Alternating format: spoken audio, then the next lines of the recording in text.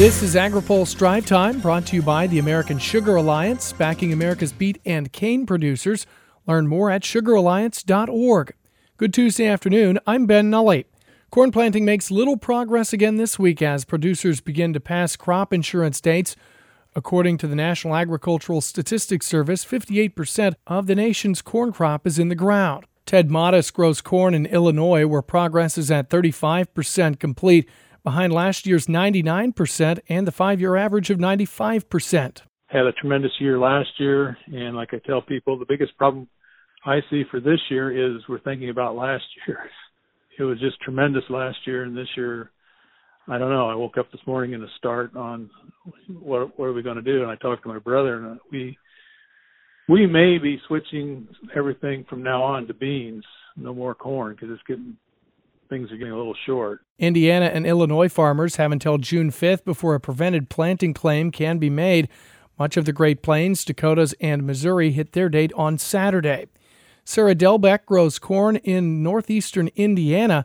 She says she has around 10% of her corn crop planted, which is way behind where we should be, and we don't have any soybeans in the ground. We've just been continuously wet here pretty much since, mid to late April. There's never been a window that's really shown itself. There are people around here that don't have anything done. There are people not too far away that are 50% done with corn. Progress in Indiana is behind last year at only 22% complete this year compared to last year's 94% at this time. In Iowa, farmers are 76% complete. Iowa corn grower Kurt Meather is in good shape with planting, but is nervous for the growing season if the rain continues. We've all been through 93, and we've seen that even after the corn gets planted, and beans as well. But if it continues to be this wet and this cool, it's really hard on the growth. It's a big issue. It's like a perfect storm. There's so many things going on that I think producers are really worried, and that's going to influence the prevented planting decision as well. Compared to last year, Iowa was 95% complete with corn planting at this time. Republican Senator Chuck Grassley of Iowa agrees with House Agriculture Committee Chairman Collin Peterson, Democrat from Minnesota.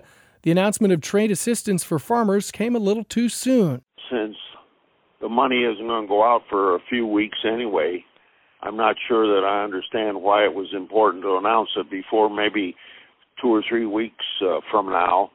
For the very same reason as Congressman Peter said.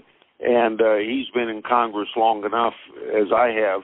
Grassley referred to situations before the Freedom to Farm Act passed in 1996. For 3 or 4 decades, we had farmers facing a decision on government programs, how many acres of this or that crop to plant.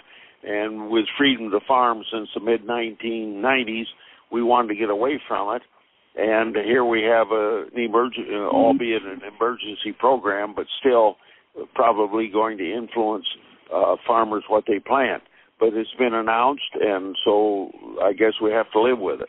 Last week, the Trump administration announced a $16 billion aid plan to help farmers affected by Chinese retaliatory tariffs on U.S. farm goods.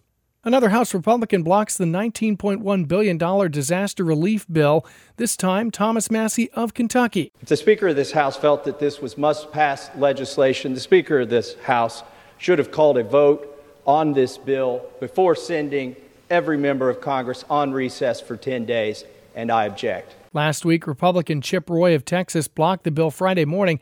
The bill provides states and territories financial assistance to recover from a series of deadly storms and wildfires. Senator Debbie Stabenow of Michigan says dairy producers in her state are more optimistic about the dairy margin coverage program ahead of next month's sign-up. Through appropriations, I was able to negotiate, Senator Leahy and I, additional dollars in the current program of $1 billion last year for dairy, and we've now added the change in the new margin program. And the economists that look at it are telling dairy farmers that they should feel very comfortable signing up. This is a different kind of program with different numbers that fit the reality of the marketplace. Stabenow adds a cut to the margin protection program in the 2014 Farm Bill made it ineffective for producers to receive a payment.